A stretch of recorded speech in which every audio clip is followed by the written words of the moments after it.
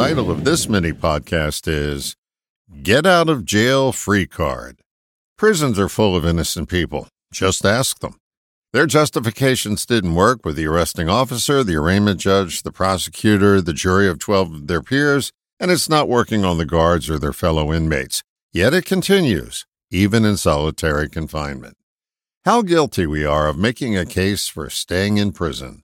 The grasshopper gave me this taste of reality one day. You can't justify your way out of jail. It's against the law.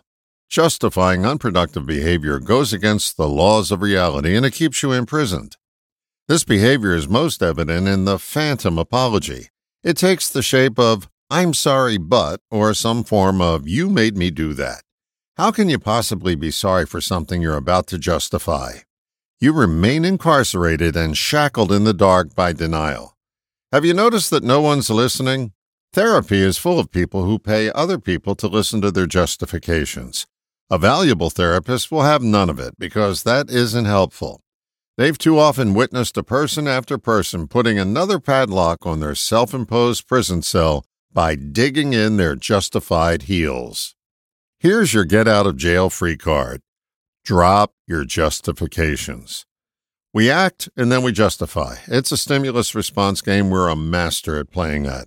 When you say, "That's just the way I am," you're in justification jail. No one believes what you said simply because it's not true. Your conditioning contributes to your behavior, but it doesn't mean you can't be rehabilitated.